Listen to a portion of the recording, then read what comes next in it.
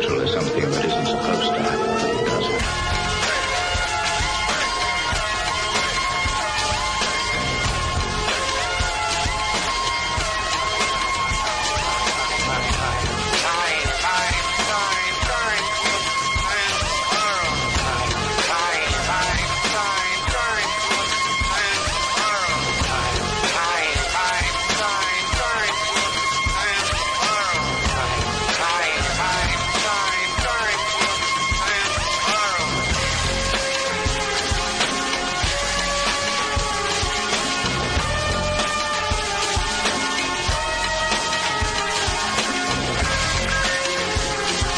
AM 1420, WBSM presents Spooky South Coast with your hosts, Tim Weisberg and Matt Costa. Ooh, that's a little freaky when we're late with it like that. That was a little bit weird how that sounded. I like that. What do you think? Maybe we'll do that going forward. I thought it was pretty cool. I didn't turn your mic on yet. I was in a panic. I thought it came out pretty cool. Yeah, it was a little different. Just more of the song for us to play and possibly incur fines and lawsuits.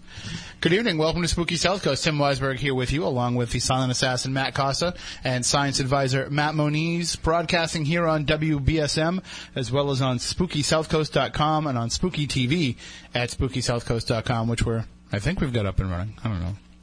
We're working on some things. We're trying to make the experience better for you, the listener, the viewer, however you partake in Spooky South Coast. And we're kind of hamstrung because we're not that good. We don't know what we're doing. See that internet idea that I had? That failed miserably. I can see pulling out the Ethernet cable now. So there you go. Everything that we try to do to make it better, we just fail. But it's not for lack of effort. We are trying. We hope that you appreciate that.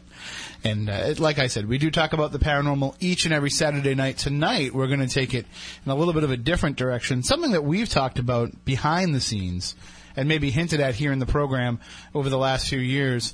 But it's something that we've had discussions about off-air, and that's whether or not the paranormal has become religion to some folks. And Ken DaCosta of Rise Up Paranormal will be joining us a little bit later on. Ken is someone who has been thinking about this and putting some thoughts together, and he's got some pretty intriguing arguments for the case that some people are just a little bit too wrapped up in the idea of the paranormal field. And we would love to get your thoughts on this topic throughout the course of the program. 508-996-0500, 877-996-1420. But we do have some things that we need to discuss before we go forward with the program, because there's questions that have been asked of us throughout the course of the week, whether it be via Twitter at SpookySC, via email, spookycrew@SpookySouthCoast.com, or on Facebook, emails. We've been getting all kinds of questions about two things. One, Lizzie Borden. And I don't know if you guys had a chance to see the movie. Still haven't had a chance yet. You don't really have to. I wrote a blog about it on WBSM.com, so if you go to the website there and check out the Spooky South Coast page, you'll find my blog. And I kind of gave it a little bit of a quick rundown of what my thoughts were on it. Basically, here's the thing. I talked about this a little bit this morning, too, on the Saturday morning program, but here's the problem with this movie. People went into this expecting it to be like a History Channel historical reenactment drama of Lizzie Borden, her life, the case, what have you. It's not that. It's a Lifetime original movie. It was made by the same network that greenlighted such films as Mother, May I Sleep with Danger, the network that is single-handedly keeping Valerie Bertinelli on the Jenny Craig program. The same network that makes us think that Nancy McKeon from The Facts of Life is still a viable actress. You shut your mouth. Joe! But here's... For all the complaints that I've heard, that they used modern music, that they had the eagle-eyed Dave Francis pointing out that there were phone booths in the background of some of the shots, some of the the liberties they took with the story. People are all up in arms about that. They're trying to tell a Lifetime original movie story. That's what it's all about. And if they need to bastardize Lizzie Borden and the truth behind it, they will do that. They get to do that because they use the phrase based on a true story. Now, when the HBO miniseries comes out, I know that it's still in the works, but when that comes out, I would hold that to a higher regard. I would expect that to take the historical facts into account a little bit more than I would this one. If you look at this movie that aired last week as a Lifetime film, and I've had to sit through some Lifetime films in my time, if you look at it under that context, it wasn't that bad. I mean, it's a movie that, as dudes, we could sit there and have to watch if we were so forced to. You know, it's something that we could kind of stand and not have too much of an issue with it. But they did go for the salacious. You know, they had Lizzie committing the murders, and I don't mean to ruin it for anybody, but the movie, you know, perpetuates the notion that she was the murderer. And they have her commit the murders in the nude. They have her gaze a little bit too longingly and seductively into Andrew's eyes when trying to get her way. So they're hinting at that little bit of inappropriateness there. There's a scene that kind of comes out of nowhere that really doesn't go anywhere in terms of explanation, where there's a stranger that Lizzie is seen being thrown up against the house in passionate embrace with while the murders are occurring. There's all these little weird twists and turns that are because it's a Lifetime movie. So I'm going to have to watch it now. You are? Because it's a Lifetime movie? Yeah. What's your favorite all-time Lifetime movie? I know you're a big Mother May I Sleep with Danger fan. I am. Anything by Aaron Spelling. But I didn't know if you'd actually seen the film or if it was just that you liked the title. I think the title is amazing. But I think I did watch it. I think I did watch it with your mom. That's right. My mom is a huge Lifetime movie fan. I'm sure she watched the Lizzie Borden movie. The other topic that I want to cover is, and Moniz, I know that they were trying to reach out to you here at the station yesterday, but you know things happen in life. People are busy. The idea of this unmelting snow, it's all over social media. Yep. And basically, what the rundown is people are claiming that the snow that we've been inundated with the last few weeks is fake. Because when you set it on fire, it doesn't melt. I saw that online. It just burns. Everybody's making videos of it, and they're posting them on YouTube and on Twitter and on Instagram, and they're basically saying that this is proof that the weather is being altered. The government is trying to whatever by making this artificial snow, and we are going to have to deal with this all winter long when it's unnatural. Moniz, you're a chemist. What's up with that? Okay. The way snow is made in natural processes is the same way that basically rain is made, and the only difference is the temperature at which it forms. What happens is there are particles in the upper atmosphere, water condenses upon it, and then it will fall to the earth as either rain or snow depending upon the upper atmosphere temperatures. Now, there's been a lot of particles put up into the atmosphere lately, mainly from a whole bunch of volcanoes going off. Now, that produces a lot of carbon and other atoms that can be bound up, making the snow.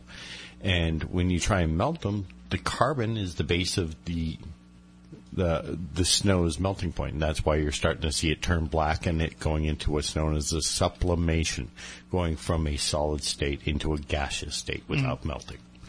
So we really shouldn't read too much into this. This is probably something that happens quite frequently. It happens enough, yeah. And if there was some sort of weather manipulation, what would be some of the signs of that?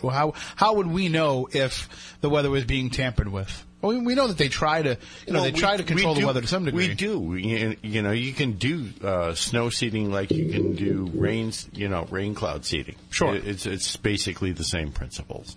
And we do our own weather modifications. Now, there are also other weather modification programs that the government has been tried to use for a number of years. I'll give you one example, HARP. And that's used to control, upper atmospheric conditions, and if you can control that, you can control certain types of weather. The hard part with that is you can't do it for any real sustained length, and the outcome is not exactly controllable to a certain point. You can do small amounts of it and things like that in local areas, but you can't do, So you can't point it in a direction and can't put a storm cloud over somebody's house. It's not necessarily pinpoint.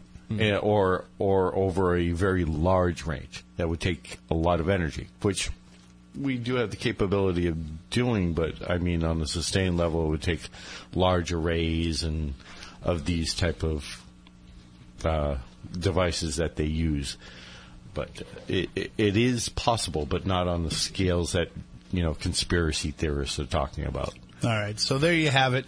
I'm sure people will keep posting their videos and what have you. And I love how everybody's an armchair chemist, by the way, because they have a video camera on their phone. So, well, I haven't really seen any analysis done on this quote-unquote fake snow. So, nothing reliable. I mean, you're dealing with the internet here. I would try to bring you some, but it would probably melt by the time I got there. True, but the constituents of it would still be in the vial. I'll just carry it in my hands. That would be pretty weird. And speaking of weird, it's time to get a little weird. More bad news. Well, I got a great show for you today with some wonderful weird stuff.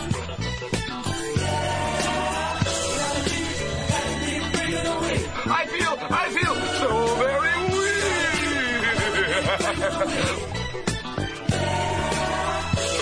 The Week in Weird. And as always, the Week in Weird stories come from the Spooky South Coast Twitter feed and from SpookySouthCoast.com. You can follow us at SpookySC or check out the website every day, SpookySouthCoast.com, for strange and interesting stories. And Matt Costa, you've been putting up strange and interesting pictures as well, I've noticed. On our Facebook? Yeah. Getting a lot of response to those. Trying to lighten it up a little bit. Well, nothing wrong with that. Slightly amusing. We can't take ourselves too seriously, especially when it comes to this segment. This story came from The Week in Weird. This was pretty interesting. I like this story. We'll tread lightly around it. I think I know what you're talking about. The ex-wife of Pulitzer Prize-winning author Cormac McCarthy was arrested Saturday after allegedly whipping a gun out of her vagina and threatening her boyfriend. Of course, she's denying these allegations against her. Jennifer McCarthy, 48... Jenny McCarthy? 48, got into an argument with her 53-year-old lover about space aliens, according to a probable cause affidavit posted on the Smoking Gun. McCarthy left her Santa Fe residence, then came back and changed into lingerie. Smoking gun? Yeah, well, it probably was by the time she was in. She came back in lingerie, so it's like, hey, I'm sorry about this argument. The outfit was accessorized by a silver handgun placed in her vagina, with which she began to have intercourse, spelling is correct, according to the affidavit. While cleaning the chamber, McCarthy reportedly posed the question, "Who's crazy, you or me?" before pulling the gun and pointing it at her boyfriend's head. The Albuquerque Journal reported. The boyfriend told deputies he wrested the weapon away from her and put it first in the toilet, then the trash can. So, I don't know. I've lived a pretty sheltered life. Moniz, I know that you've had some crazy females. Oh, I married a couple, yeah. Have any of them ever pulled a gun out of their vagina? No. And because if they did, you would have married them right away, right? Well, no, I keep my guns locked up. Yeah, but I'm talking, it's their own gun. Yeah. Yours may be locked up, but theirs are accessible. I consider that more a holster. Yeah, I would think so.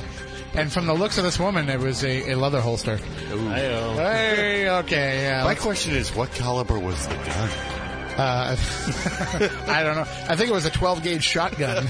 She was a very happy woman. Oh, wow. Here's another story that comes from the Week in Weird on Twitter and on SpookySouthCoast.com. For many, Bigfoot hunter Rick Dyer, and really, we should really stop talking about this guy. But Rick Dyer is one part Andy Kaufman and one part P.T. Barnum carting around a Sasquatch carcass for display. This week, him and his management team announced that they would be taking the Bigfoot specimen he allegedly shot and killed in the San Antonio area on tour across the country. But here's the problem. The folks at the People for the Ethical Treatment of Animals don't think Bigfoot is real, but do feel strongly about those that would shoot something so exotic for sport. So PETA doesn't want us to shoot Bigfoot. They don't want us to have any fun. How about talking about a group that's actually relevant? Here's my issue with this. Yep. Okay, maybe if we were killing Bigfoot to wear his matted, stinky fur or to eat his gamey meat, PETA could step in. But if Bigfoot is real and he's threatening me, I'm going to shoot him. I'm not going to stop and think about what PETA thinks about the situation. I really don't care about Alicia Silverstone posing naked telling me not to shoot. Well, all right, that might make me think twice. One more story here real quick. Psychic manatees are predicting the Super Bowl winner. It'll be the Broncos versus the Seahawks tomorrow, but these manatees, Hugh and Buffett, is it Buffett or Buffet? Looks like Buffett. Yeah. Hugh and Buffett, two manatees who live at the aquarium at the Moda Marine Laboratory in Sarasota, Florida, have offered their picks for the Super Bowl. However, like humans, they can't agree on which team will win. One's picking the Broncos, one's picking the Seahawks. But, let's see here. Hugh picked the Seahawks while Buffett picked the Broncos.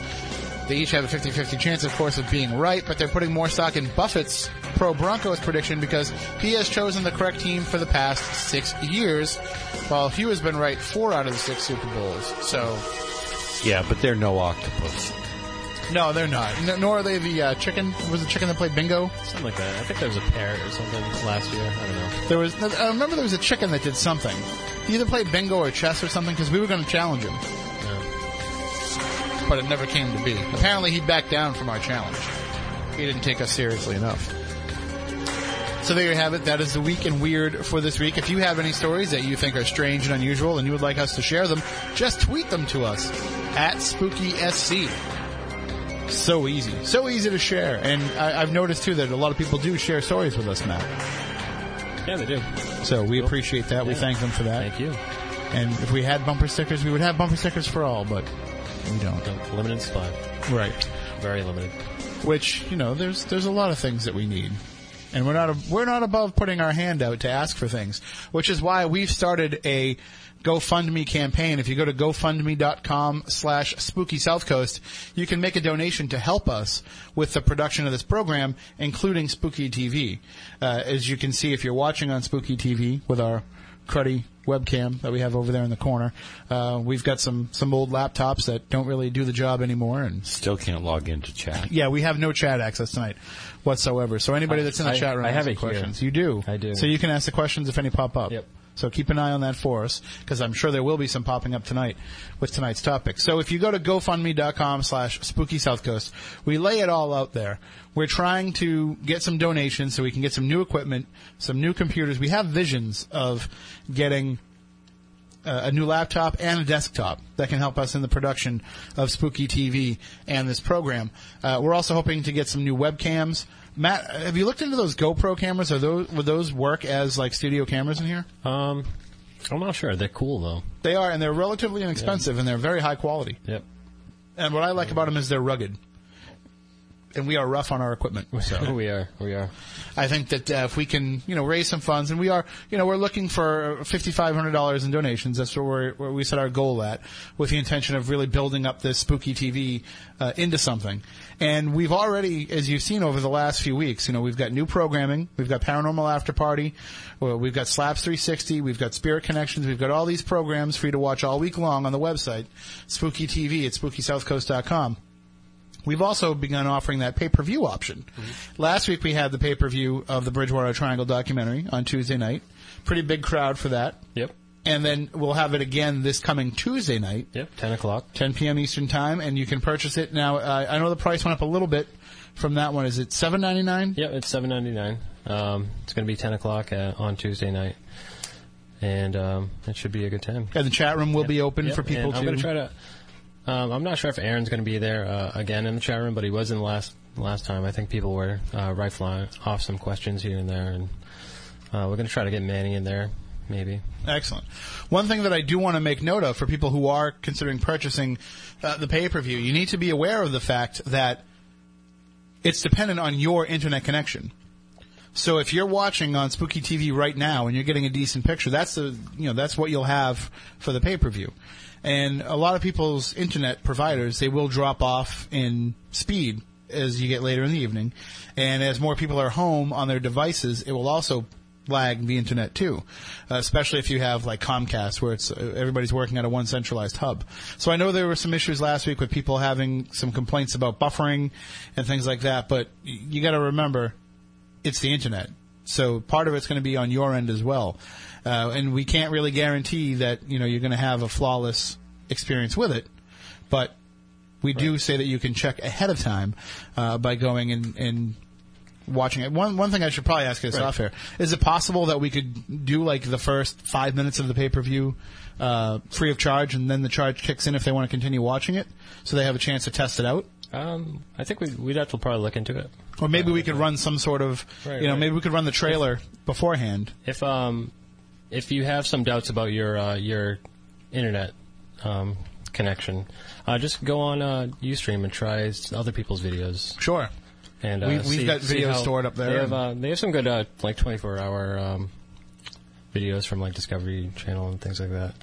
So you can poke around on those, see how if those are giving you a problem as well, then you might have an issue when you try to watch the Bridgewater Triangle documentary. And if people would like to help support this program and want to get something for your money, we appreciate the donations. I mentioned the GoFundMe. We do appreciate your donations, but if you'd like to get something for your money, why not join us at a Legend Trips event? We have a few tickets remaining for the Lizzie Borden event coming up February 22nd, which we made available because of the film. We finagled a few things. We moved some things around. Basically told Moniz, don't show up. We need to give you a spot to somebody. No, I'm just kidding. But what we've done is we've been able to make a few tickets available. So if you want to join us, I would definitely jump on that quickly. Go to legendtrips.com, or you can get to it from SpookySouthCoast.com, and purchase those last few remaining tickets for the Lizzie Borden event, Dead of Winter 2014. We will have unfettered, exclusive access to the entire house. It will be ours for the entire course of the evening. We'll be investigating all the way until 2 a.m., so you don't want to miss your chance to get in there, because you'll get into the nooks and crannies of the house that you just can't see on the tour. And then also, we just announced this weekend the big exclusive pre-sale for our next Legend Trips event. If you have ever gone on one of our events, your email is put onto our mailing list, or you can go to legendtrips.com and you can sign up for the mailing list, and you will get first crack at tickets whenever we put them on sale for a new event. This is a new location that we've never been to before, and that they've never allowed anything like this before. So we're going to be the first event company to come in and do something like this. And we are in pre-sale, so I'm really not supposed to give it away. But we're going to the Mark Twain house in Hartford, Connecticut. The actual home, I think it was 11 or 12 years that he lived there. Samuel Longhorn Clemens, Mark Twain, lived in this house. His daughter passed away not long after they moved from the house, when he moved to England, and supposedly her spirit still haunts the house. You've seen it on Ghost Hunters. You've read about it in books. You've seen it in the Haunted New England calendar. Now is your chance to get out and actually investigate it for yourself. So we are in the exclusive pre-sale mode for that. Tickets will go on sale to the general public Monday, and they're only $99. That includes dinner, that includes lectures, that includes a historic tour of the property, and hours of guided investigation. And we don't just investigate. We're not just walking around with flashlights and tape recorders. We've got some of the most innovative gear out there. We have that Xbox Kinect system that Bill Chappell has designed. We have that for you to use and experience for yourself at our Legend Trips events. So if you want to take part, just go to legendtrips.com. We do try to keep all of our tickets at the $99 mark. However, the Lizzie Borden event is a little bit more money because it's a little bit harder to get the house. So those are $135 a piece. But again, they include dinner, lectures, historical tour, and hours of guided investigation. All right, we are going to take a break. When we come back on the other side, we will be joined by our guest tonight, Ken DaCosta of Rise Up Paranormal, to talk about whether or not people consider the paranormal to be their religion. And if they are, that means I am your preacher and this is my pulpit. You guys can be my altar boys. No? All right. I thought that might be the way that you would react to that possibility. I'm not surprised that that's the way that you feel. I won't take it personally. We'll be back in just a few minutes with more Spooky South Coast here on WBSM.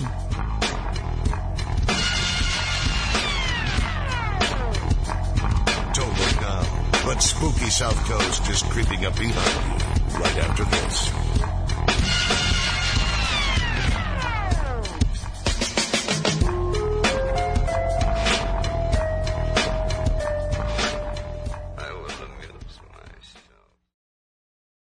I am about to say will shake the very foundation of every medical precept you hold dear. We have entered the realm of the supernatural. Turn on all your lights, lock the doors, and pull down the shades. Spooky South Coast is back.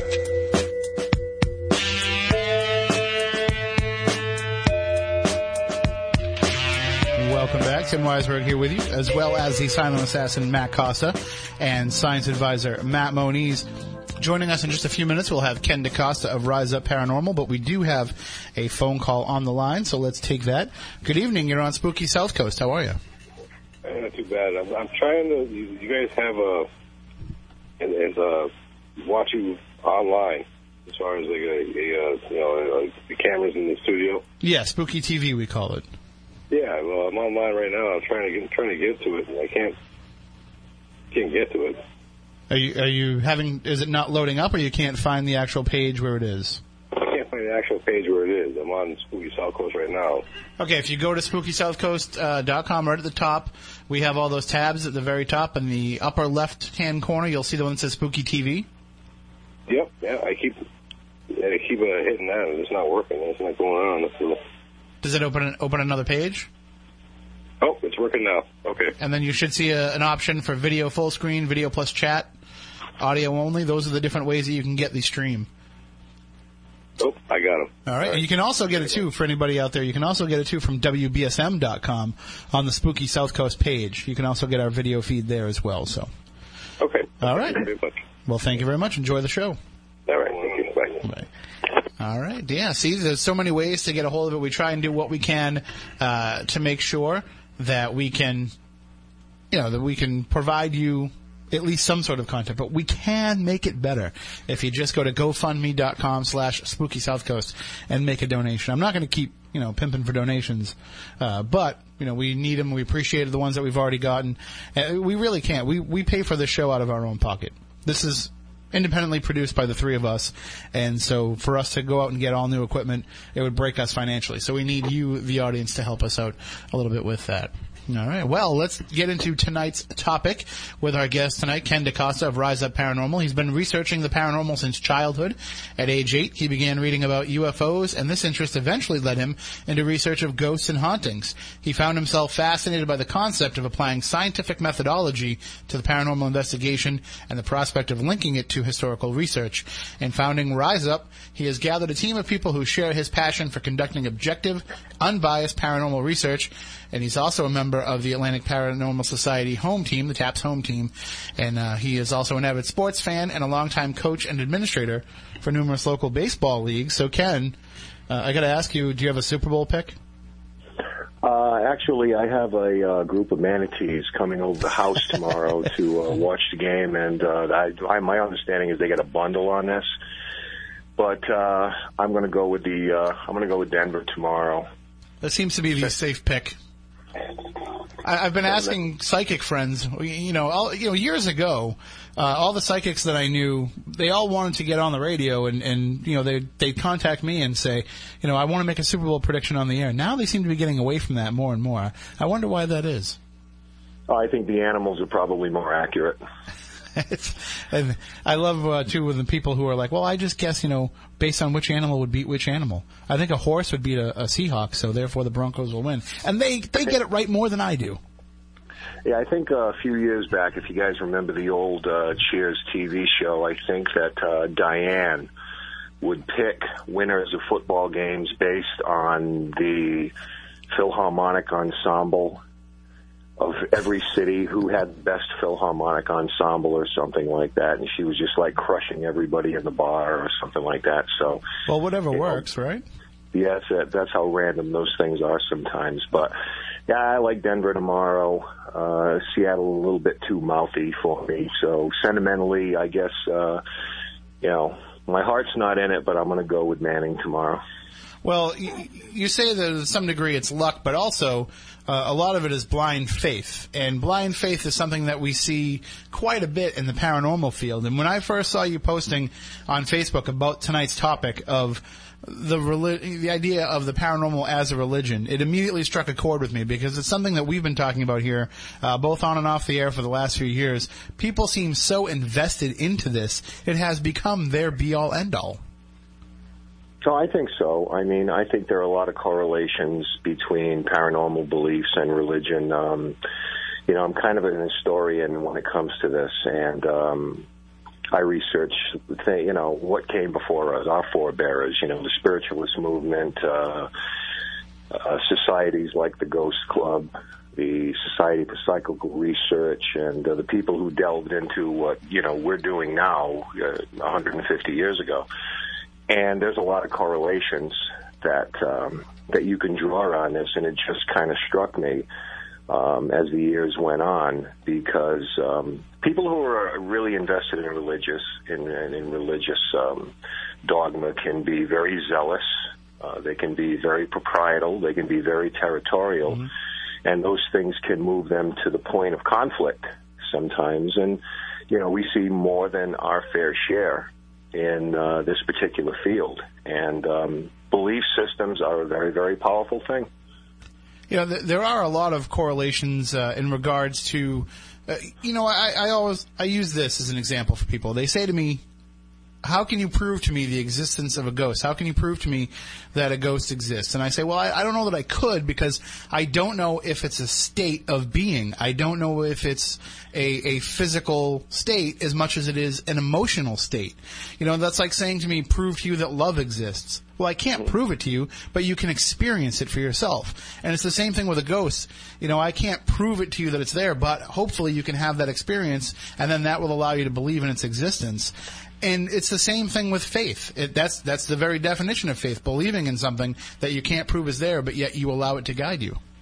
Yeah, I mean, absolutely. I think a lot of this is part of the human condition, and I think that the more we understand how our minds work and what it is about us that makes us the flawed creatures that we are, I think those are going to be the biggest advances in this field. Everybody talks about the technology and so forth and so on, but I think that as long as it's human beings that are reporting these things, then that's got to be our focus on what it is that makes us who we are. Because the thing about humans, we're all looking for what is our place in this world, what's the meaning of it, why are we here, what are we supposed to accomplish. And I think religion, as people turn to that, offers some insight into it, but so does the paranormal, because to me, the paranormal and traditional religions are probably less likely to look at the world as a place controlled by cause and effect. You know, for every action, there's a positive and equal reaction and so forth, but there's more of they take more of a presumption that outside forces influence our actions and the course of our lives. So people who are true believers, they're probably more willing to place a meaning into what really may be just random events, you know, and people are more willing to attribute those to psychic ability, ghosts, divine intervention, and so forth. So they kind of share that sort of outlook and that approach. But, you know, and belief in the paranormal, just like in religion, you know, it can to some people bring meaning to our lives and an explanation for the things that happen in our lives, and it can give us some comfort in tough times as well. I think that a lot of people feel like believing in a religion and believing in the paranormal or the pursuit of the paranormal, I think that makes them feel like they are part of something that is bigger than themselves. But in actuality, the pursuit of either is probably very selfish in its general nature, because both sides are probably very rooted in our own desire to think that there's something beyond this life, whether it be that we're going to go to heaven, whether it be that we're going to have a spiritual connection with those who are left behind. Either way, either hand that you look at, the idea is that we're hoping that there's something more. Yeah, I mean, you know, some religions, are pretty liberal in their views and as far as letting people find their own way. Other religions are very, very strict in their dogma. But, I mean, in the end, for a lot of people, it's important to belong to a group that shares a similar outlook that you can draw from. So being very social creatures that we are, I mean, that group mentality takes on a pretty vital meaning, you know. So for a lot of people, joining a paranormal team kind of satisfies that need to some degree. And for some, it fills a void in their lives and kind of gives them answers to questions they're looking for in a group setting where they find people that have similar beliefs. And, you know, the opposite is true as well. People who are extremely religious and set in their ways also tend to gravitate to each other. And I think this is where you get people who are involved in things like demonology and so forth and so on, because, you know, they generally adhere to each other. You know, you find someone who has that common interest. And in the paranormal, I think people share that view as well. Well, we are talking with Ken DaCosta about the idea of the paranormal as a religion. And throughout the course of the discussion, if you would like to call in with your thoughts, you can do so by calling 508-996-0500, 877-996-1420. The numbers are posted right up on SpookySouthCoast.com as well if you need them during the course of the program. You know, and we're not afraid to take the gloves off a little bit here and really get into some of the roots of this. And if we end up, you know, aggravating some people, that's fine. I always end up aggravating people when I talk about religion because I don't know that much about it. And I still make broad generalizations, and I probably shouldn't, but I still do. But one thing that I've noticed, and a real correlation that we can make here, is and I know that you've seen this, Ken. You've been in this field a long time. There are certain group founders, certain group leaders who almost take on that evangelical approach to running their group, to the fact that you've got, you know, they're the Jim Jones and all their, you know, black T-shirted members are drinking the Kool-Aid. Yeah, I mean, I hate to use something, you know, as general as a Christ-like figure, but I think some people do impart their views on others, and it's something that I know we try to stay away from, because in the end, if we're called upon to assess a situation, my personal beliefs just don't matter. You know, when I walk in the door, what I believe or not believe in isn't really relative or germane to what we're trying to accomplish. It's easier said than done, because we all have what we believe in. But, you know, we try to look at things in an unbiased point of view, objectively. We're looking for empirical data. We're not scientists, you know, and, you know, we're not going to tell you we approach things scientifically and all the rest of this thing that you normally read. I mean, you know, I can make a microwave popcorn. I have a microwave oven. It doesn't make me a scientific cook because I have a gadget, you know. But I think a lot of times people not only recruit people that have a similar viewpoint, but I think oftentimes they are guilty of forcing it on other people. You know, when you go into a location and you're screaming demon, as we call it, because this is the mindset you're coming from. This is the place you're coming from. And we see that with people getting certificates online to be ordained ministers, and maybe that opens some doors for them. I don't know. But I think one has to tread very carefully when you introduce these beliefs into what you maintain is supposed to be an objective assessment of a situation, and you can run into some dangers there as well. Well, there's definitely the danger of, you know, when you see people who go through crisis, they have a tough time in their lives, or you know, maybe they're addiction dependent. There's all these different reasons why people will say that they've found religion. You know, they will find God, and that will turn their life around, and it will give them a renewed sense of purpose and give them a new outlook on life. And the same thing will happen with people in the paranormal, where, you know, it almost becomes that ability for them to turn their life around. You know, it gives them a sense of belonging. It gives them a sense of something greater, whatever the reason is, but it becomes that purpose in their life. And that's pretty dangerous, because if you can't draw that line, if you can't keep your feet grounded in the world of the living, then you're kind of doomed to spend your time in the land of the dead while you're still on this earth. And that's the biggest problem that I see with a lot of these. It's almost like the weak-willed people are easily, I don't want to say fooled, but they're they make greater leaps in logic very quickly. You know, I mean, I think that most people who live a conventional and conformed type of life are probably less likely to believe in the paranormal, sure. And those that maybe are a bit more eccentric, think outside the box, live a little more unconventional life, are probably more likely to turn toward the supernatural outside of traditional religion. I mean, religions evolve, and they evolve to reflect the times that we live in. You know, it doesn't happen overnight, and a lot of times it meets a great deal of resistance from the old guard, you know, because they fear, certain loss of control over things.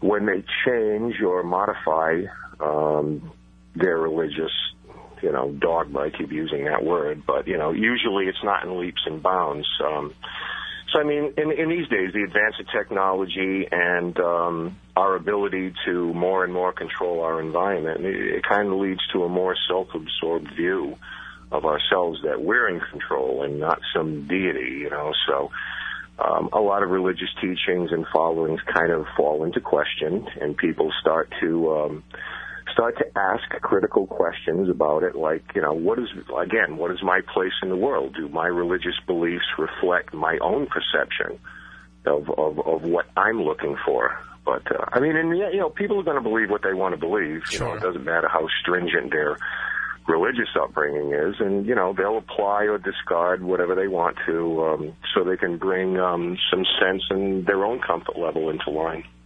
Well, we like to look at, and you mentioned it a few moments ago, that, this isn't a science, but there are still people in the paranormal field that want it to be viewed as such. And the field is, in general, always felt that was kind of what was missing from the pursuit of the paranormal, is having that, the approval of the scientific community. But right. The same thing has happened with religion over the years, where at one point the paranormal and religion went hand in hand, whereas now there's been that separation. There's been that, that line of demarcation between the two, and it shouldn't be crossed. Oh, yeah. I mean, people wrestle with that a lot, because most religions have their origins in the supernatural. Yet a lot of religions, the Catholic Church, forbids any kind of communication with spirits, and a lot of them won't accept the supernatural as anything commonplace. It kind of makes me laugh when you'll see a TV show or, you'll read that somebody suggests that your client go out and have a house blessing, find a person with a cloth, come in, bless the house, et cetera, and so forth. Good luck with that. Good luck with finding somebody in the clergy who you're going to explain your situation to. And I'm not saying it's impossible, but I have run into very few people who have told me, oh, yeah, the pastor came over and blessed the house, and, because they just don't want to give that type of credence to it. So, I think that, it's a hard thing because they're based in the supernatural. They're based around ghosts and parables and rising from the dead and so forth. We have that need to explain what is unexplainable to us, and at first, we always attach a paranormal value to things we don't understand. Thunder was the gods being angry at us or something like that. But, in the end, we want to know what happens to us when life ceases, and we want to know that everything's going to be fine. And, in the paranormal, just like religion, for some people, they think it can answer those questions and make us all feel better about the whole life-death thing. But there's a lot of dichotomy and a lot of conflict in what we're taught and then what we're trying to get at ourselves. So I think a lot of people have a problem with that within their religion. Well, it's funny that you mentioned, though, the idea of some of these stories, because so many of the basis of, the Bible, for example, is full of stories that could be considered paranormal. And if you take them at their literal face value, then, yeah, you're talking about the strange and unusual, you're talking about the supernatural. But if you look at them as kind of an allegory, as kind of a greater message, a parable, as you said, then we could kind of apply the same thing to the paranormal. Maybe we're having these interactions not as a way to make a connection necessarily with a person who's no longer with us, but maybe it's designed to allow us to learn a little bit more about our own time here on this earth. Yeah, I think that, again, more and more as we evolve as a culture, we're starting to question teachings because we live in a very technological age, and we've grown in leaps and bounds. The ability to think in the abstract, to develop things, if you can think it, you can build it. That type of thing. And some people would say, well, that in itself is a gift from God. And I don't dispute that. But, it's a tough time we live in because, to me, and this is probably, I'm not breaking any new ground here. You guys probably know this as well as I do, but, the interest in the paranormal mirrors that of religion in that the interest in both kind of spikes during any time of social, economical, political upheaval and turmoil and military conflict. And because, interest in this and the increase in it is pretty cyclical throughout our history, and that's been proven so. The Civil War era really kind of pushed the spiritualist movement to the forefront. Mediums and psychics and readings and things like that. And, resurfaced in World War I and World War II. Vietnam in the 70s took a little bit more of a new age approach. And then we see it now in contemporary times the same way. We're introducing more technology into it. So it just reflects where we are as a society in a given time. And as somebody who's been interested in this since I was a kid, I've seen the 60s, the 70s, the 80s, and so forth, and how all of this has evolved and how we put more of a reflection of the times into how all this is being approached. So it's pretty interesting, kind of an interesting thing, yeah.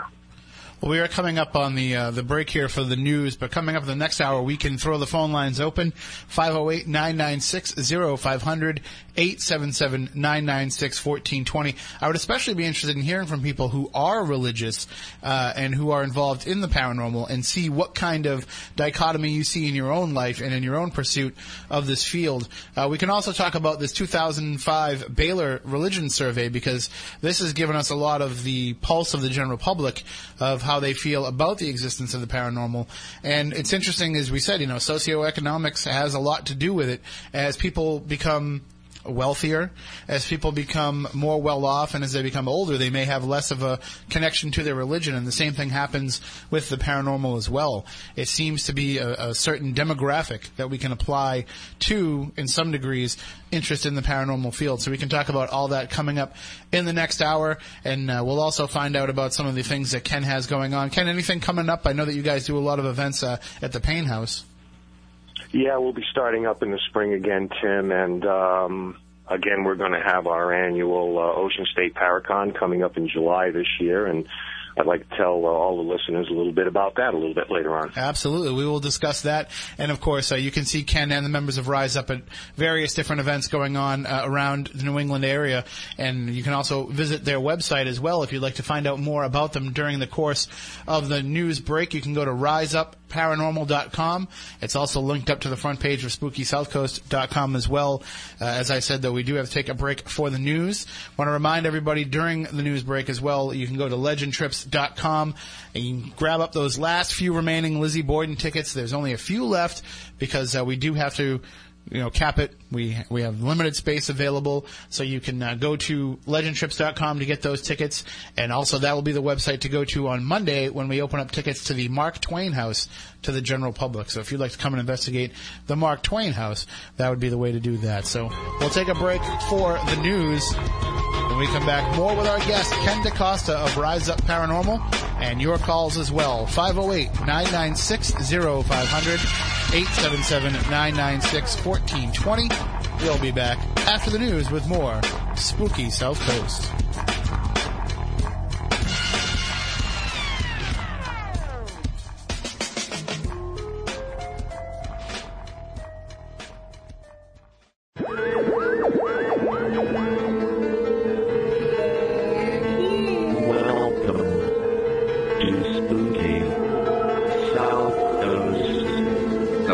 Supernatural is something that isn't supposed to happen, does it? AM 1420, WBSM presents Spooky South Coast with your hosts, Tim Weisberg and Matt Costa.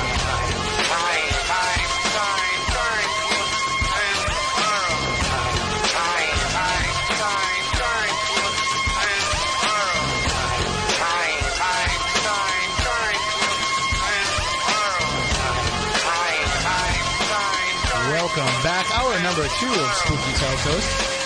Tim Weisberg here, along with the silent assassin, Matt Costa, and science advisor, Matt Moniz. We are discussing the idea of the paranormal as a religion with our guest tonight, Ken DaCosta of Rise Up Paranormal. Again, their website is riseupparanormal.com. If you would like to find out about who they are and what they do, including some of the events that they hold and the Paracon coming up in July. And the Paracon has been a pretty big success for you, Ken, too. It seems to be getting bigger each year. Yeah, it really has, and that's thanks to the support, really, of everybody coming together for a very good cause. And this year we're going to do it for the Autism Society of Rhode Island, where 100% of the proceeds go to them. And this year it's going to be held in Harrisville, Rhode Island. Well. And on 2 days, we are actually making it a weekend event, July 19th and 20th. And we're going to have some of the best and brightest of the paranormal field there. We've got some tremendous guests and speakers. And again, this year, I would like to absolutely, open our arms and invite you guys in. I know Matt came last year, got a free T-shirt out of it and everything. So, thank you. I think his entire wardrobe consists of free T-shirts he got from somewhere. Cool. And it's like, we'll see what we can do this year. I'm a walking billboard. Can you do me a favor? Can you get him some maybe some Paracon pants, because he's just been wearing the same pair. Paracon pants. Yeah. Let me write this down. All right, there you go. Write this down. Well, and the idea is coming. It's interesting too because, of course, Harrisville has been put on the map, paranormally speaking, recently with the Conjuring movie coming out. And it has, and it really wasn't by design. It was really by necessity that we decided to hold it in Harrisville at the Assembly Hall Theater, which is a 300-seat theater. Wonderful little place. And this year we're going to have an indoor-outdoor event, so everybody will be under tents. So wear your really obnoxious Hawaiian shirts and cargo shorts, and I invite everybody to come down for a great summer night. It's only going to be $5 admission to get in each day. So it's really affordable, and it's all to a very, very worthy cause. In the last 2 years, we've raised close to $6,000 for charities in Rhode Island, and we're hoping to best that again this year. So we're really looking forward to it. Awesome.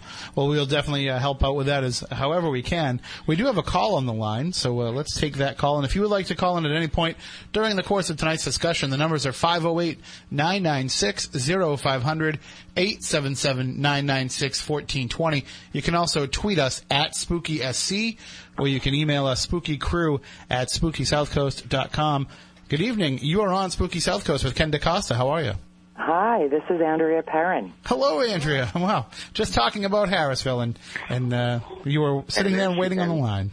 And there she is. Hi, Andrea. Hi, how are you, darling? I'm very well, thank you. Oh, good. Ken's my buddy. Whenever I'm in Rhode Island, we make mischief. He and Keith Johnson, I'll tell you what, the two of them are a laugh riot. Although you wouldn't think that of Keith, because he's so low-key. But, it's what I look forward to, going up and reconnecting with all my paranormal partners, as it were. Well, it should be a fantastic time, and you're right. We've seen it firsthand. When Keith Johnson decides to let his hair down, so to speak, he can party just like everybody else. He can. He's got a little wild child still left in him after all these years. Well, I don't know if it's because we all bring it out of him. It might be our fault, I feel certain it's your fault, honey. Well, I'll tell you what. I just wanted to add that Paracon this year and holding it in Harrisville is very much because of the efforts of Andrea, and she knows I love her for this. We had some problems finding a venue this year that was suitable, and in a pinch, she came up with a suggestion of the Assembly Hall, which she was part of. Correct me if I'm wrong. I'm not trying to tell your story, Andrea, but I think you were part of the repertory company there for 20-some-odd years. Yes, theater company of Rhode Island. She very graciously, came up with a suggestion, and the more I heard about it, the more, I get excited about the prospect of holding it there and really making a community event. So, I've said this privately, but I say it publicly. Andrea, thank you so much for being there when we needed you. Well, I appreciate it, and I consider myself a member of your team in absentia. So I was just doing my part, and really all it took, because I know everybody in Burrowville, because it still is in heart my home. All I really had to do was send an email and pick up the phone. It was really not that difficult, but it was absolutely my pleasure to do whatever I could, what small part I played, because I think that it is the absolute perfect home for the Paracon. I think that after this year, you're going to understand that it's the place you want to have it every year. It is a truly spectacular venue. The natural beauty of the place is astounding, and the village of Harrisville is just open, warm, loving arms of so many people who are really excited about this event taking place there. It should be a fantastic time, and hopefully everybody can get out to it, because not only will they have the chance to learn and have these great experiences and meet great people, but you'll be helping a great cause as well. Absolutely. Well, thank you so much for checking in, Andrea. We'll have to have you back on pretty soon coming up here, and I'm hoping you consider my offer from earlier this week.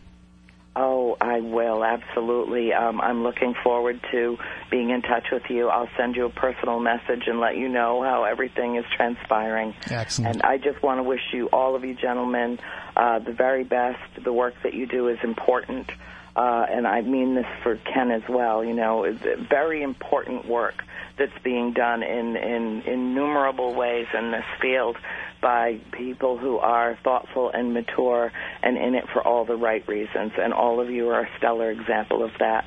So I thank you. Well, thank you very much. Thank you. You have a great night. You too. Good night now. Bye-bye. And that is Andrea Parent. And if you would like to call in and share your thoughts as well, the numbers are 508-996-0500, 877-996-1420. And really, Ken, as much as, the movie got everybody talking about this case, what a gift it is to the paranormal community to have someone like Andrea who has documented her experiences in her book, House of Darkness, House of Light, the three-part series, and who has been able to be so forthcoming with all of this information about what happened to her family and to give us a real, true case study into what can happen to one family. Oh, absolutely. I think it was a book that was a long time in the coming. Andrea sacrificed a career, a lot of her social life and so forth, because, she said quite often she felt compelled to put her thoughts to paper, getting her family all on board with this to be able to share their story. And it's not an easy thing because, there were probably times when, not everybody wanted to share such a personal experience. But, it's certainly been wildly successful, in spawning a movie of that scope. So, and to have it happen here in Rhode Island, to be quite honest with you, I wasn't aware of the situation, exactly what went on in their home probably until maybe 3 years ago. I know that the Carl and Keith Johnson, as students at Rick, were there, and eventually, the Warrens came in, and, everyone knows the story, but fascinating study in what happened to basically a typical American family. Well, and part of the story that I think has gone untold to the paranormal community and to the world in general, though, is the fallout that has happened at that house as a result of this film becoming such a huge success. And I know that yourself and Rise Up, as well as some other local groups, have had to deal with kind of the fallout of that. Yeah, I mean, it's just been it's just been terrible what, current owners have had to deal with. These type of things happen. I don't think you can ever prepare yourself for them. And certainly they weren't. And we've really made pleas to the public to, try to, just respect the privacy. This is not their story. Mm-hmm. This is a story of the Perron family, and by extension, Ed and Lorraine Warren. Anybody who's seen the movie, it's become very clear. This is pretty much a movie about the Warrens. And these people have not had the experiences there that they have. I mean, I've been in the house. They were gracious enough to allow us in and investigate the house. I think we were the last people in there to investigate the house. And there's nothing of the breadth and scope that ever happened to the Perrons there. So, in that regard, it's kind of hard to, put the genie back in the bottle now. But hopefully, people. Just kind of have a little bit of compassion for the people who now live there, and like the old saying goes, there's nothing to see. There truly isn't. It's not their story, and but these things happen. There's only so much you can do to control people. It's just kind of the way it is. Absolutely. Well, and we're discussing the idea of the paranormal being people's religion. And when you have a true story like that, when you have a place, a location that you can give the exact address, not that people should give the address of Norma's house, but I'm just saying when you can actually physically pinpoint where something like this happened, it almost becomes like someone going to the Holy Land or someone going to Lourdes or Mecca. It becomes a drawing point for them to kind of feed into their fervor. Yeah, and I'm not sure what people expect to see at these places. Especially some of the more notorious places throughout the country. I know that people make these treks to places like Waverly Hills and Bobby Mackey's and, I'm drawing a blank here, the Shining Hotel, the Stanley Hotel. The Stanley Hotel, and, all of these places. And, really it comes a point where it becomes very commercial and very commerce. But people want to go and they want to see, and that's fine. But I think that they, sometimes you need to manage your expectations. Absolutely, yeah. A little bit better than people actually do. But like I say, it's become a very commercialized thing right now, and it's just kind of the way it is until it all dies down again and we go through another cycle. Well, I don't mean to be hypocritical, as I'm pushing legend trips in our events there, but of course we do raise money for these places. We've raised over $17,000 to date, but I don't mean to be hypocritical by saying, that people shouldn't make these treks to these places. But when you look at it, you have people who are spending, thousands of dollars to rent out Waverly Hills for the night for their group, and spending thousands of dollars getting down to Louisville, Kentucky, and, going out and buying new equipment and really, you could experience the paranormal, in my opinion anyway, anywhere if the factors are right. So you're going to spend all this money to go to this place and maybe not have anything happen. You could probably just slip the guy $50 who owns the abandoned warehouse in your town and say, can you let us in for the night? And have the same type of experience and have the same type of potential for experience. Yeah, I think it comes down to research versus, just a night out.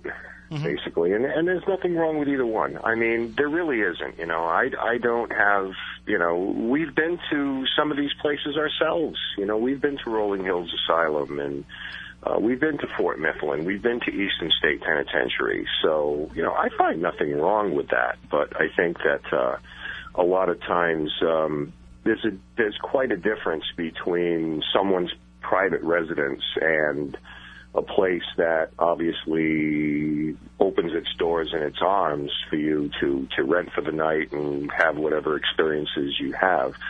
But in a case like what is going on in Harrisville, it's private property. It's not welcome, not at all. But still, people infringe upon it, which is kind of a really interesting phenomenon. Why people would throw normal integrity and compassion to the wind just for, the sake of walking around the yard once and not seeing anything, but just the idea is like we were there, And the idea of legend tripping is what we refer to it as, the idea of just going there and having the experience and not worrying about the fallout from that. You're just going there to have something happen. And that's fine if you want to go to some of these public locations or places that hold events and do it in that way. But when groups are going out and essentially legend tripping in a private residence, when people are contacting you for help and you're going out there just to get your kicks, then that's a problem. I mean, that goes beyond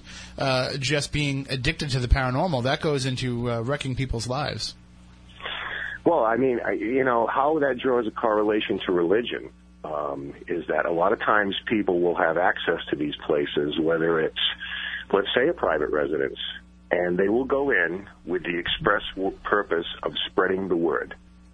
It's almost like they're coming to sell you the watchtower. They'll go in and whatever their particular beliefs are, they will try to foist them on the people that were there and throw any kind of objective assessment to the wind. I have never, in the years that I've been doing this, ever encountered anything that I would say was demonic. And that's the truth. And people, what's the scariest thing you've ever done? I have never encountered anything demonic, in my estimation. But yet, there are some people who encounter them. So either I'm doing something wrong, or there is something that just doesn't quite smell right here. But a lot of these people go into a home and they have a preconceived idea of what they want this to be based on what they believe in. And again, it's almost like going in and spreading the word. And I think that can do irreparable damage to not only the field in general, but certainly to the people who have been gracious enough to open their doors to you. Well, if we are making the correlation of the religion and paranormal, then let's talk about these reality programs for a minute. Does Jason Hawes become Jimmy Swaggart in this scenario? Are we looking at these reality television shows as being the kind of the false hope almost that we get from some of these televangelists that are so prevalent on television? Well, I think they become iconic figures. Whether it's just by natural means, the natural course of things. If you're on television, you become a public figure. Eventually, you'll become quite iconic, and sometimes it's by design. But you'll notice a lot of times when these people post things, the idea that the public will try to identify with them. And it's an interesting phenomenon. It really is. If, for instance, I hate to use Jason's name, like anybody, Zach Bagans, whoever is out there, they'll post a picture. They'll post a picture of their dog sitting on the couch, and you'll read. And this is usually Facebook, which is the social media, the official social media of the paranormal community. We're all too long-winded for Twitter. Oh yeah, but they'll post a picture of their dog sitting on a couch. And somebody will say, that looks just like my couch, or my dog does that too, or that looks just like my dog, or something I have those drapes in my house, right. Anything, any little thing to try to identify themselves with these figures that become icons. And I think if you take a little time to think about that, again, these people are placed in such a high place that it almost resembles worship of a certain sort. Fan is just short for the word fanatic. Mm-hmm. Well, we see that happen with a lot of celebrities. Like whoever the popular teen star is of the day, that will happen. They'll post up pictures, and Instagram's a huge thing for that, where, you'll see everybody kind of like, oh my God, I love your outfit, I have the same shirt, all these different kinds of things. The only difference is, at least this has been my take on it, is there seems to still be that gap, that chasm between the regular person and the actor, actress, singer, what have you, in terms of that end of celebrity. There seems to be a very big divide. But in the paranormal world, we don't really see that divide. You know, Joe Ghost Hunter feels that he is just as important to this field as someone who has a television program or somebody who's been doing it for 40 or 50 years. So, you know, Joe Ghost Hunter, who goes out on Saturday nights, feels like he's contributing as much as J.B. Ryan and Jason Hawes and John Zaffis and Hans Holzer and anybody else that you want to name. And so they don't see that chasm in between. They don't see that divide. No, I think it's been eliminated by the idea of reality TV, which is a misnomer in and of itself, because you'll find on a lot of these shows that certain times casting is not so much reality as it is by design. You know, okay, we need a hot chick. All right, we need a goofy guy. We need somebody to stir up conflict. And they'll recruit these people under the guise of, well, this is reality TV. And it's just not quite the case. But I think people identify with this because the first reason they figure, well, I could do that too. And this is where the big push is, oh my, you know, everyone is going to be on television and we're going to get our own show. And again, we're talking about these unrealistic expectations. And this is part of this whole thing where people become so self-absorbed in this that it's almost on the to-do list when you start a group now. Not get into a place, not get some background knowledge, not learn your craft. It's like, okay, I need to get YouTube videos up there. I need to get on a radio. I got to do as much TV as possible. And one wonders, like, why did you do this in the first place? You know, the idea of an interest in the paranormal kind of falls by the wayside and it becomes more of a cult of personality than anything else. And that's because you don't really need a degree. You don't need 7 years of dancing lessons. And you don't need to fall on your face and wait tables until your big break comes like a lot of actors do and things like that. Basically, you need some T-shirts, business cards, jump right in, and you can be exactly what your icons are. And that's the way most people look at it. It's insane how easily it is for someone to position themselves. And I've seen it. I've seen people come on the scene. You know, I'd like to think that we haven't been in it as long as other people have, and we don't pretend to be, but we're kind of the grandfathers these days of paranormal radio. You are. You certainly are. It pops up so much now that it's spreading like wildfire, and you see people come on the scene who are suddenly headlining these conferences, and you're like, well, I would feel like I should kind of know who that person is if they're headlining a conference, especially if it's a conference, say, in my area. I should kind of have some sort of clue as to who this person is. We should have crossed paths. Right, exactly. I mean, you know, I had somebody get a hold of me about a year ago. They had started a group. They were around 2 months, and the first thing they did, we got to have a radio show. So I was invited on their radio show because they said, you know, this would be really good exposure for your group. And I don't mind telling you, I was, like, really insulted by that.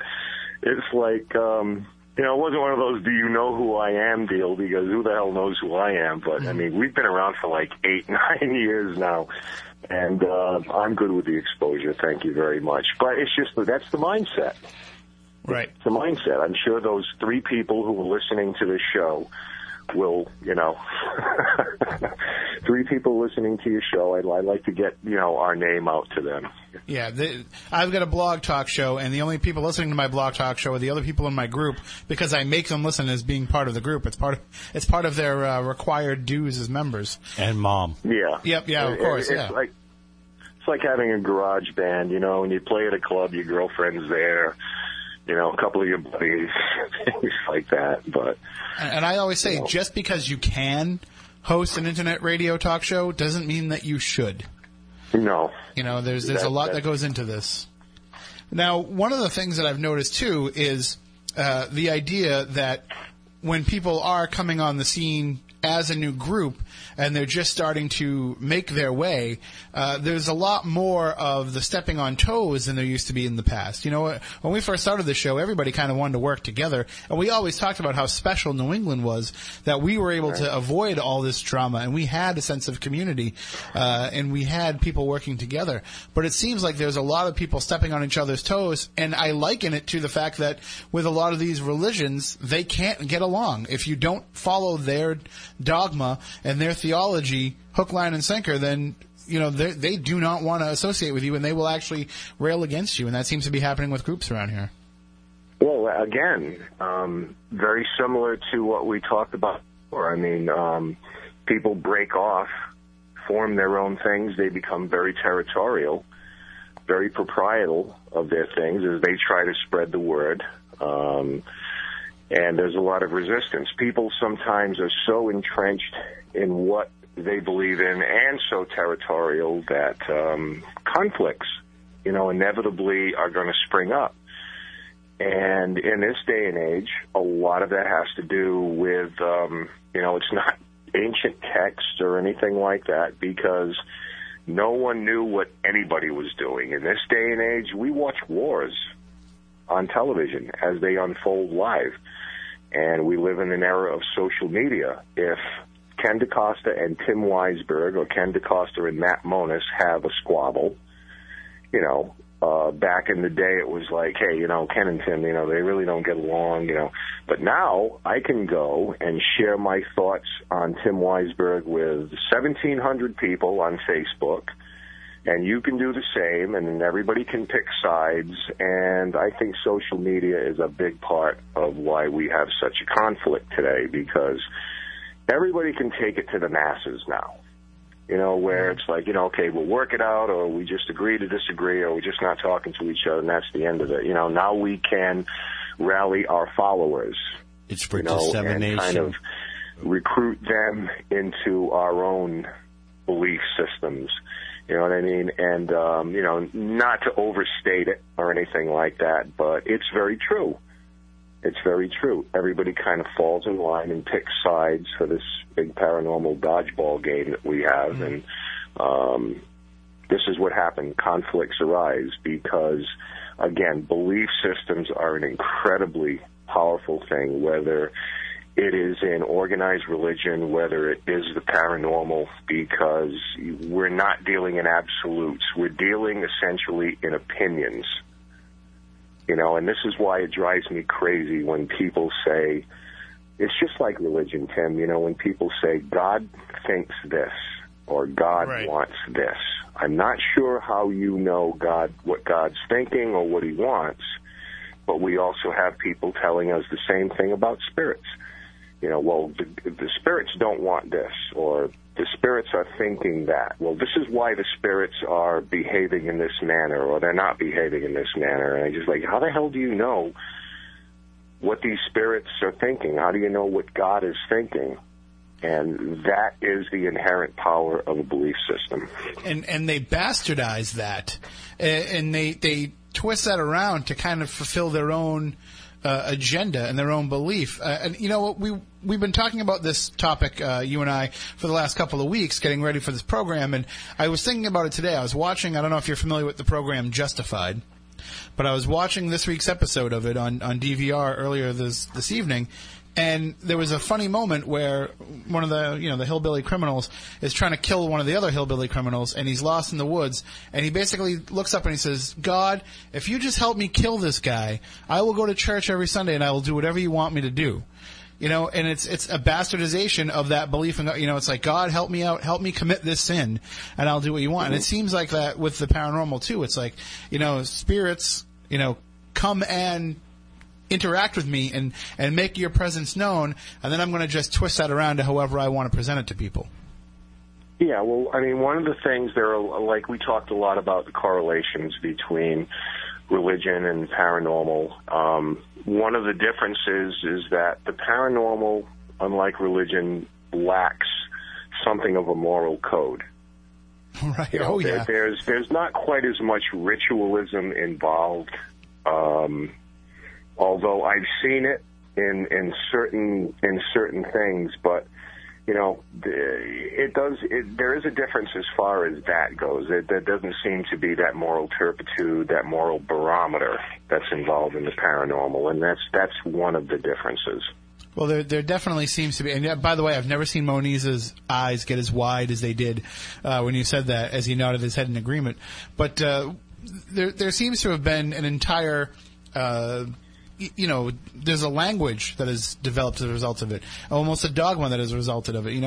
All of a sudden the word reveal becomes a noun. And we see this happening. People are using the same terminology from group to group, and you can only look at where this all comes from, and it's all coming from everybody's desire to be part of the flock. Everybody's desire to, as much as everybody claims that they want to be individualistic. You're watching the development of dogma. Well, yeah, it's becoming almost less of a religion and more like a cult. Mm-hmm.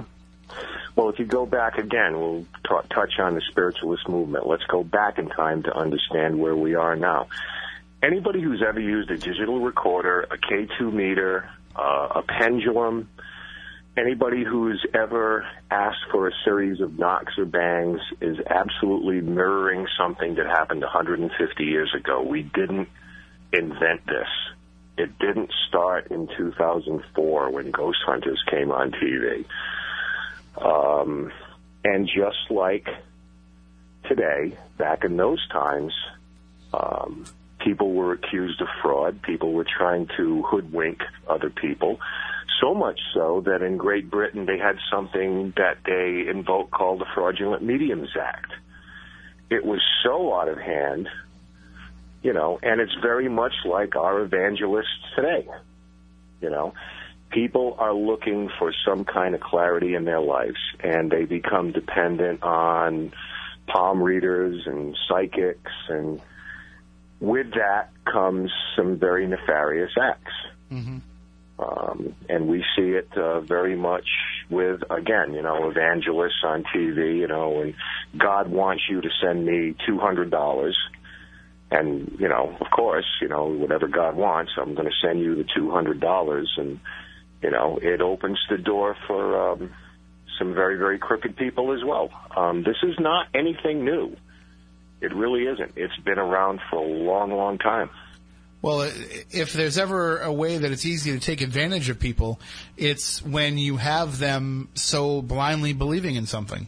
When they have those blinders on, it's so much easier to scheme and to steal from them than it would be, if they were, I don't want to say of sound mind, but if they were able to remove themselves from the situation and look at it objectively. But instead they get so wrapped up that it's almost like anything can happen. And I talk about this all the time with our psychic and spirit medium friends. Especially Stephanie Burke and Tiffany Rice. We've discussed it here in the program where you have to be careful because there's a point where it becomes almost like just as someone would go to confession, they might want to start going to their medium so that they can say, well, instead of saying, what does God think of what I did this week, it becomes, what does Grandma think of what I did this week? Mm-hmm. It is incredibly easy to prey on people's belief systems because people want and need to believe. We are a worshiping type of society. You see what happens in the Catholic Church with sexual scandals and things like that, where people are taking advantage of children because of that faith, that blind faith that people have. And we see it very much in this field as well. We see it on an everyday basis. People are being bilked out of money. People are getting doors open to them that probably should stay closed because, again, they prey on people's belief systems. You see that a lot. We see it a lot, when we'll go out and do an assessment and maybe not tell somebody what they want to hear. And they get angry. Oh, yeah. And, you try to tell them, well, you lived here 40 years, we've been here 6 hours. It's a very small window, but this is what we came up with. Eventually, they will find someone who will tell them what they want to hear. And my favorite is when they accuse you or a group like yourselves of trying to pull one over on them and scam them. It's like, but what were we getting out of this? We were giving you a service. We were giving you help. that we weren't charging you for. But, you become the enemy because it wasn't what they believed or wanted to believe. And again, eventually they will find someone who will come in that shares that same belief system, and they'll come in and say, yes, you have a demon in your home. And believe it or not, they're almost relieved. Yeah. They're almost happy to hear that because somebody has come along and, with that similar, belief system in what they have. And I think that, the next show will be on science versus religion, That's a whole nother can of worms there. But we've tried that one. That debate's been going on a couple 100 years. Yeah, last time we talked about that, it kicked off another 100-year war. But one of the issues too that is so prevalent in the paranormal these days, and I'd like to see, I'd like to hear your take on it as how it relates into this idea of the religion. Is you see the blind. We talk about the blind faith in the idea of the paranormal, but there seems to be such a. It just has grown. We've talked about it for years, but it's been so prevalent over the last 6 months to a year of how much people are going out and defending one another over things. The idea of we can't have this drama. The idea of discourse has been relabeled as drama. And the idea of intelligent debate has been relabeled as bullying.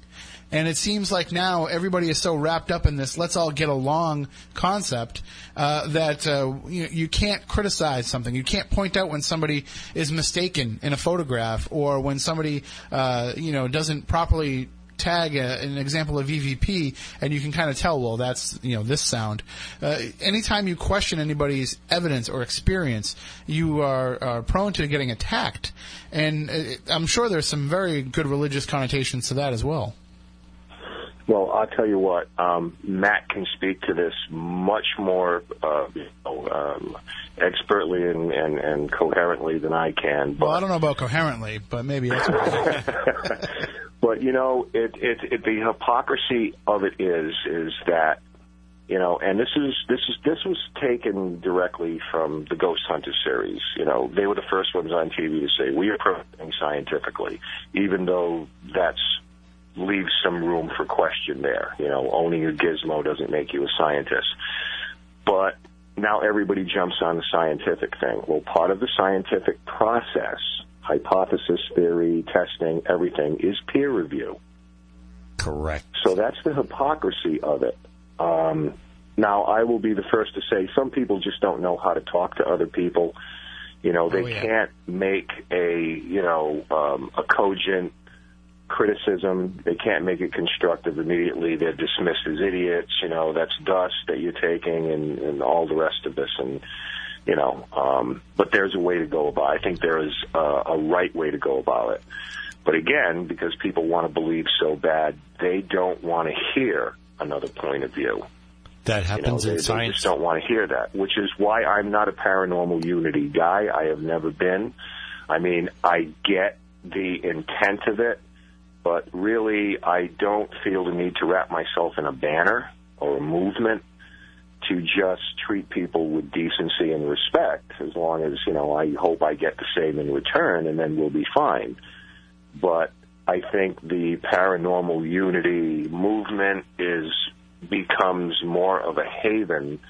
It's almost like the paranormal protection program, As long as you hang around with similar, like-minded people who never criticize anything, then you can float anything you want out there without fear of any kind of retribution. And I don't think that's productive at all.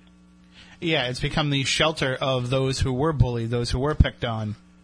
Well, I was going to say in science, when people, send out stuff in peer review, they're far worse than what you see in the paranormal, quote-unquote, peer review. I'll give you a good example.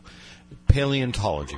There are plenty of theories about dinosaurs and what they looked like and things like that and what they evolved into and where their evolution stopped. You've got some groups that are ardent, and I mean dug their heels in that dinosaurs were this and only this, and you've got other groups that say, no, our evidence shows that it's this. None of us really know because we weren't back there 65 million years ago. Mm-hmm. Same thing with doing ghost research. I wasn't there when you caught that evidence. This is what you're presenting me. This is what I see. It happens, like I said, in science all the time. The only difference is here in the paranormal field, it's less organized, if that makes any sense. Whereas in... It's also, and I don't mean this to be an insult to anybody, it's less educated, too. Well, trust me, there are some scientists, even though they have, PhDs and postdocs, that are not all that educated, if you catch my drift. But most of the time, if you're conducting scientific peer review, you've got some background and experience in it. Whereas paranormal peer review is coming from the guy who just became a paranormal investigator that day. Right. I mean, generally in peer review in science, it's people that have been in the field for a certain amount of time.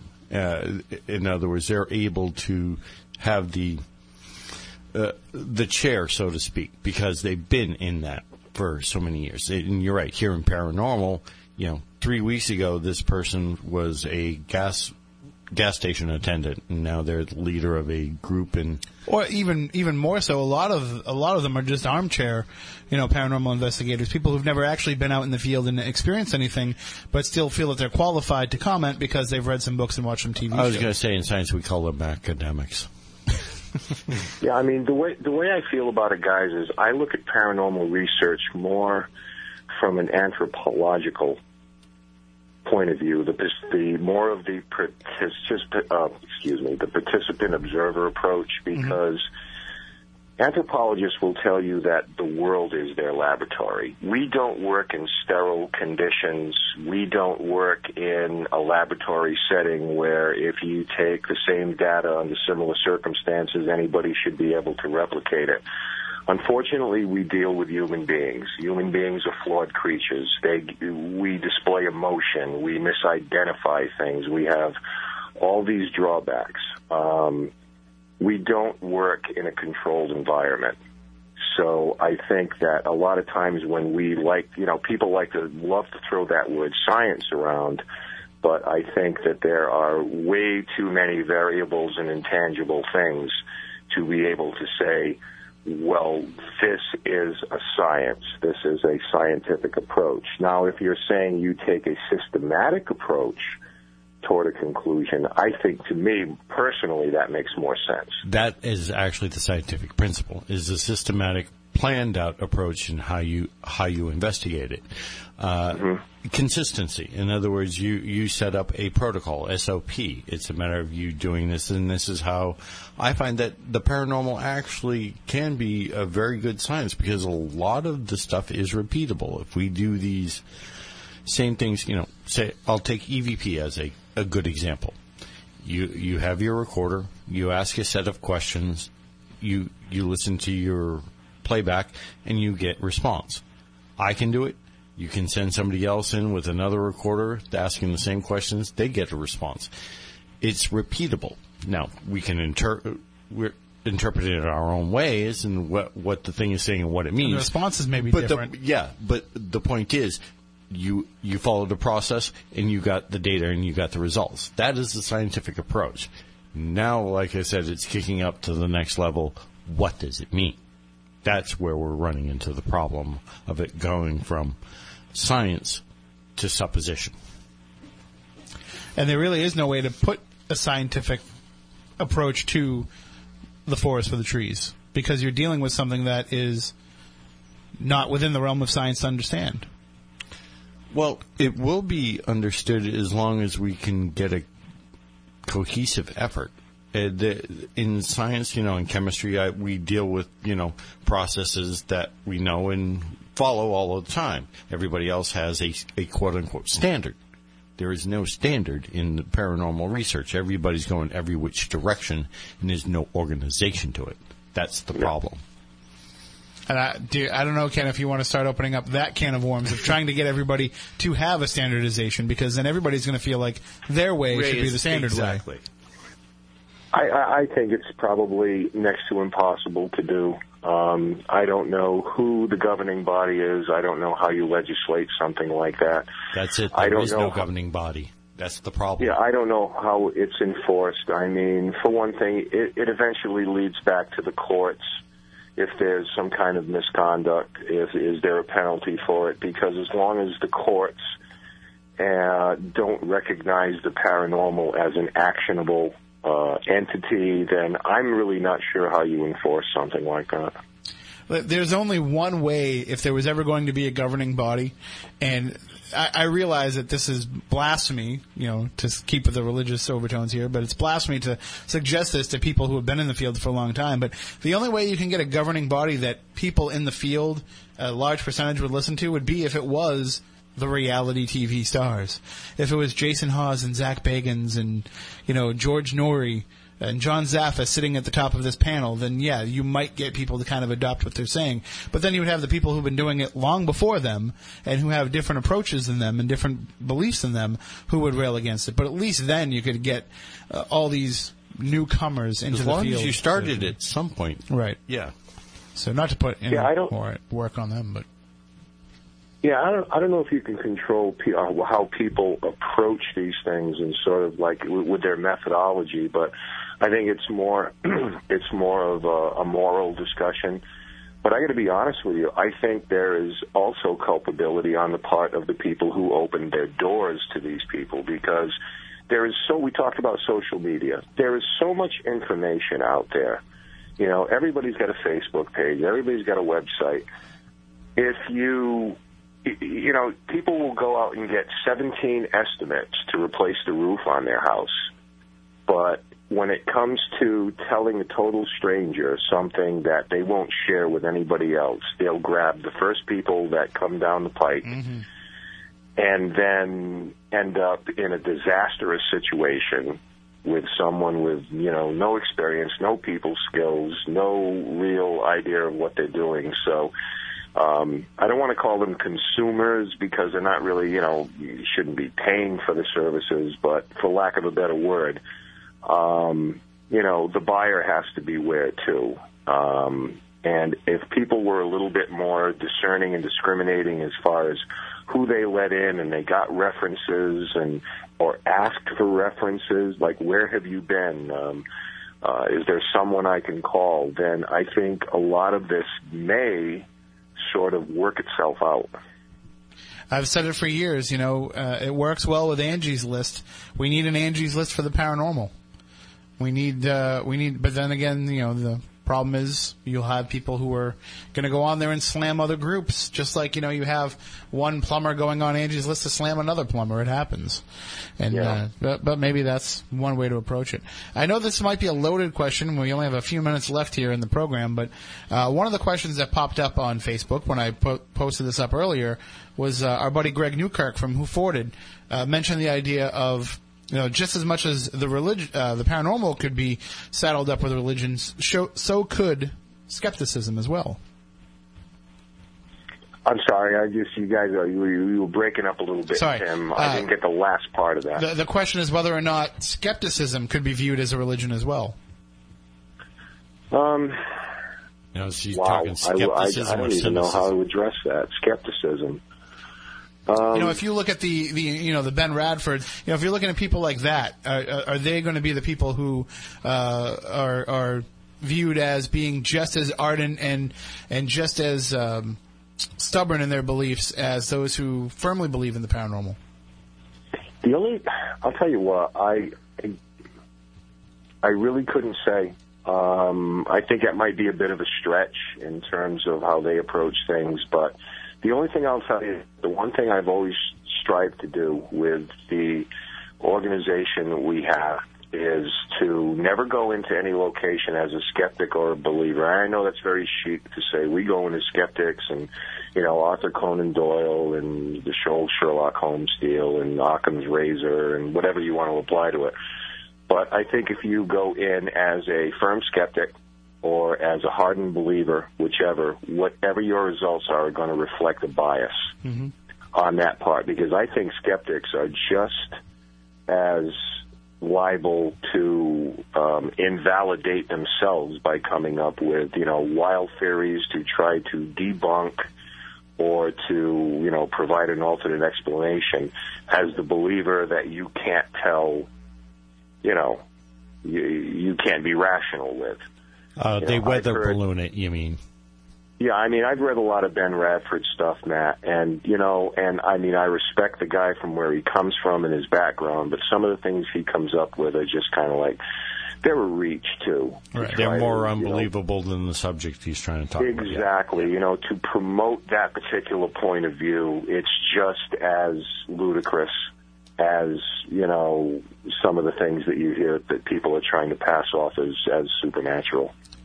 Ken, we want to thank you for joining us tonight and discussing this topic with us. And it's something that I'm sure we'll keep discussing off the air for quite a while. And hopefully you can come back as we get closer to the Ocean State Paracon and let everybody know about the happenings with that. Absolutely. I look forward to it. I really enjoyed it. Thanks for having me, and I'd love to come back anytime, guys. All right. The door is always open.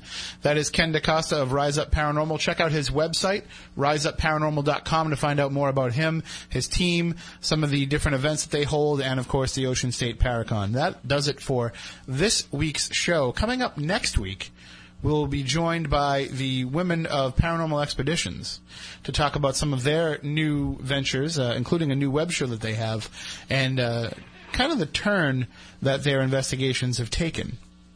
And they're coming on March, not February. That's so we'll.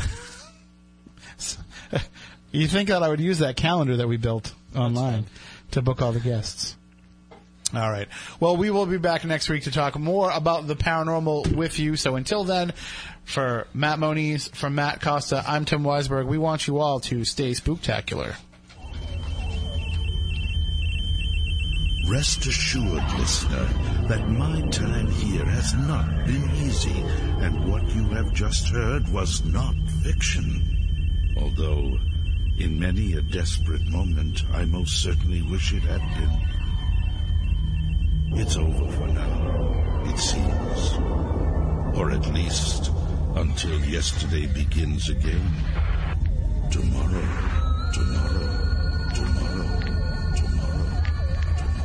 Look, I know the supernatural is something that